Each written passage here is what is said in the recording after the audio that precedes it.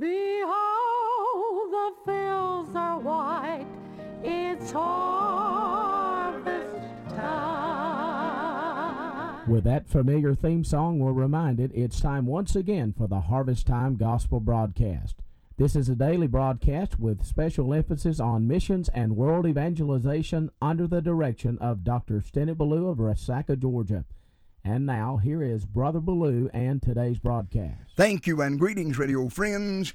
What a joy and privilege it is to come to your place of listening and share together with you another Harvest Time broadcast. I praise the Lord for this open door, this heaven-brought privilege that our Lord allows us day after day together by the radio, open His eternal Word and study the Word of God together. I trust that if it's at all possible, you'll take the time out, get your Bible, and follow along with us as we open God's Word together. Today, we're in the book of 1 Kings, chapter number 17, and we'll continue our study on the brook experience of Elijah. The Bible said in verse number 2, "And the word of the Lord came unto him, saying, Get thee hence, and turn thee eastward, and hide thyself by the brook Cherith, that is before Jordan. And it shall be that thou shalt drink of the brook, and I have commanded the ravens to feed thee there." Verse number 5, the Bible said, "So he went and did according to the word of the Lord, for he went and dwelt by the brook Cherith, that is before Jordan. And the ravens brought him bread and flesh in the morning, and bread and flesh in the evening, and he drank of the brook." That's reading verse number 2 down through verse number 6 of the 17th chapter of the book of 1 Kings. We're studying the life of Elijah, and we're looking at the thought, obedience is the key. In every one of these stories about Elijah that we'll look at, we'll find that these stories would not have been worthy of our study, of our reading. In fact, I'm convinced that God probably would not even put them in the Word of God had it not been for one simple fact. That is that Elijah obeyed the Word of God. The Bible said in the book of 1 Samuel, chapter number 15, verse number 22, "Behold, to obey is better than to sacrifice." God does not have any greater delight in anything that we might do than He does in the very fact of our simple obedience to the Word of God. And then I said to you, not only obedience is a key, as taught in all of these experiences, but then each of them reveal a different truth about what that obedience is the key to. In these verses we're looking at concerning the brook experience, we learn that obedience is the key to God's provisions. Obedience is the key to God's provision. And we're seeing this here in the story of Elijah going to the brook of Cherith. I pointed out to you that there is the order, and the orders are threefold. Number one, there's a proclamation. He said, "Get thee hence, and turn thee eastward, and hide thyself." And then we saw there's a place. He said, "I want you to hide yourself by the brook Cherith, that is before Jordan." Then again he said down in the latter part of verse number 4, he said, "I have commanded the ravens to feed thee there." So there is a place, may I just say it, there is a there for every child of God. And I must ask you again today, are you there? Are you where God wills for you to be? You see, my friend, it's just as important that we know God's place as it is that we know God's plan. So I ask you the question, are you there? God said to Elijah, "I'm going to change your address. From now on, I'm going to send your blessings to the post office box THERE. And I said to some of you that you're there, maybe here where you're at right now, serving the Lord. But to convert here to there, you simply put the cross in front of it.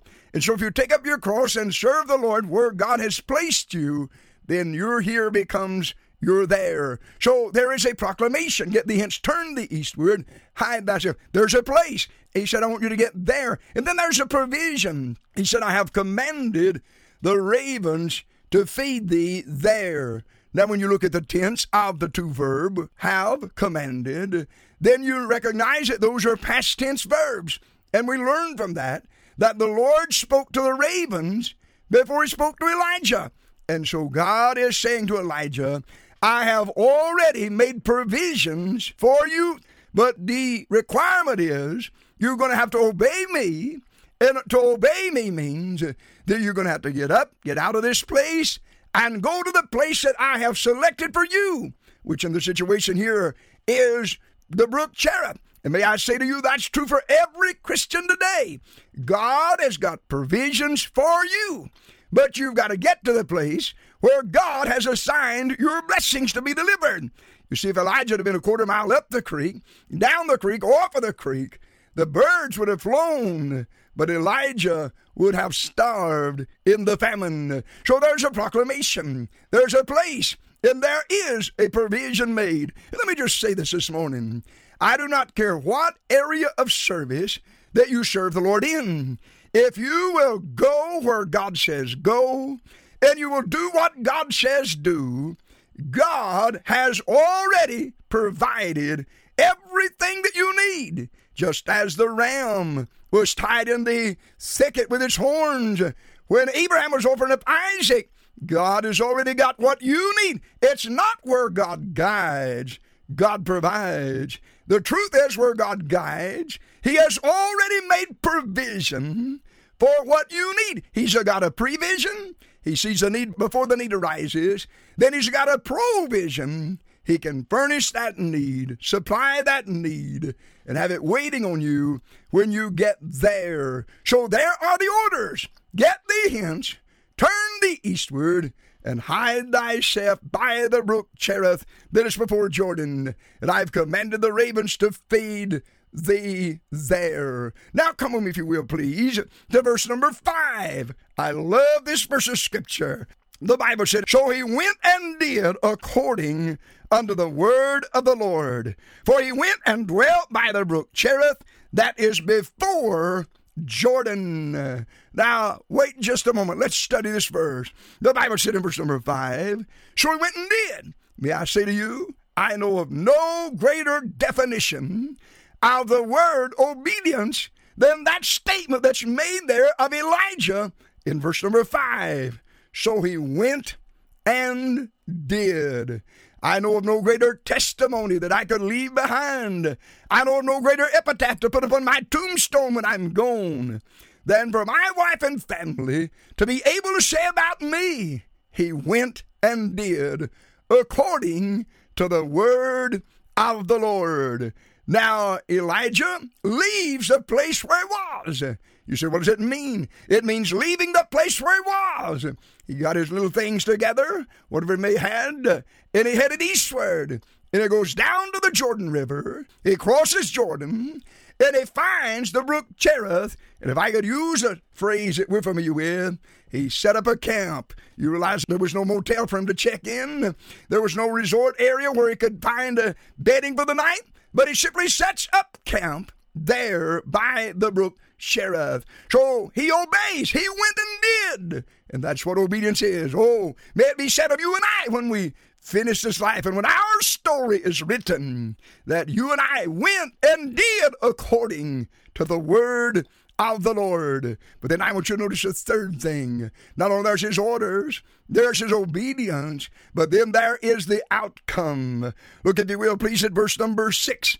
The Bible said, and the ravens brought him bread and flesh in the morning, and bread and flesh in the evening, and he drank of the brook. I love this verse of Scripture. What a tremendous thought. The Bible said that Elijah obeys God, and God has the ravens bring him bread and flesh in the morning, and bread and flesh in the evening. Now you say, preacher, that would not be too good of a meal. That would not be too good of a diet. Well, it's better than starving, and it's better than most everybody else around there was enjoying.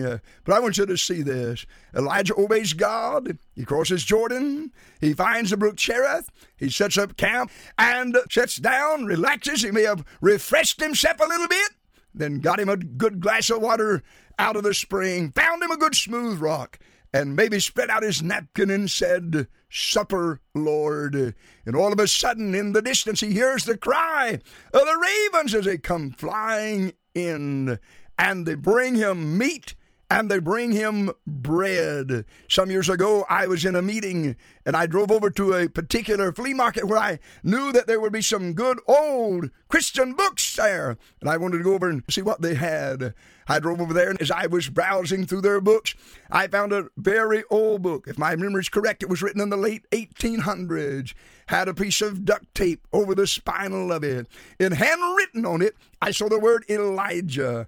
I purchased the book, and when I got back to the motel room, I started reading. Well, I didn't start with the first of it. I got over here to this story. I wanted to see what the man had to say, and he had a lot of great things to say. But he said something that caught my attention. He said this bird was a meat-eating vulture, and therefore, probably she had been out there getting some fresh meat for her babies, and as she flew over Elijah's campsite, she accidentally dropped some, and it fell right where he was. Well, my first thought was one of rejection. I don't like that. And then I got to thinking, God's got his preacher camping out down on the creek. If he wants him to have a cookout, that's none of the devil's business. Let him have a good barbecue. But then I got to thinking, I could understand that raven flying in with the uncooked meat. But friend, that raven's going to have a hard time flying in uncooked bread with its claws. And so I'm convinced that God had it cooked especially like Elijah liked it. And so that raven flies in and drops him meat and drops him bread and then flies away. You see what happened, preacher? God is just simply keeping his word.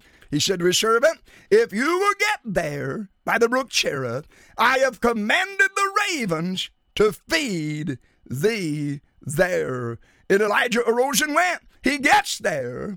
And when he gets there, here comes the bird. Somebody said, what happened? Well, if I could say this, and I'm not just being humorous, but God invented the first catering service. He may have called it raving cuisine. But here flies in the raven, drops off the meat and the bread, and flies away. Can you imagine sitting there eating that alone by yourself? And then here comes the devil and says to you, that's just an accident. God's not going to feed you over here. You will starve to death. You better enjoy this. There will not be any more. But I want to tell you, friend, that devil's a liar. God has made a promise of provision to Elijah if he would obey God. And Elijah has obeyed God.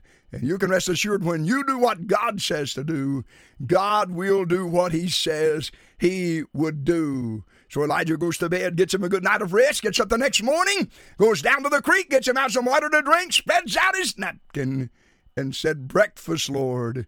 And here comes the raven again. Bread and meat.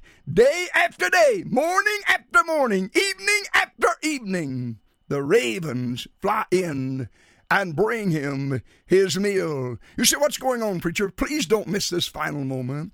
God is teaching Elijah that he's sovereign. He's in control.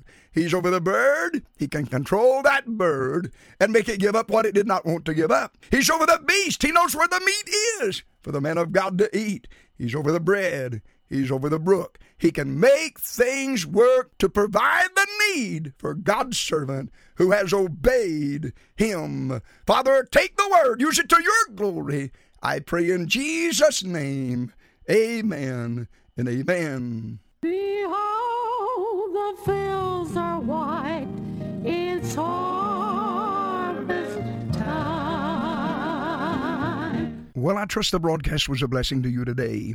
Let me remind you that Harvest Time is a listener-supported radio ministry, and I need to hear from a number of you. Would you pray for the radio ministry and then write to us and share with us in the financial burden of this radio work? Simply address that letter to Harvest Time, 179 Promised Land Drive, Resaca, Georgia, 30735. That's Harvest Time, 179 Promised Land Drive, Resaca, Georgia, 30735.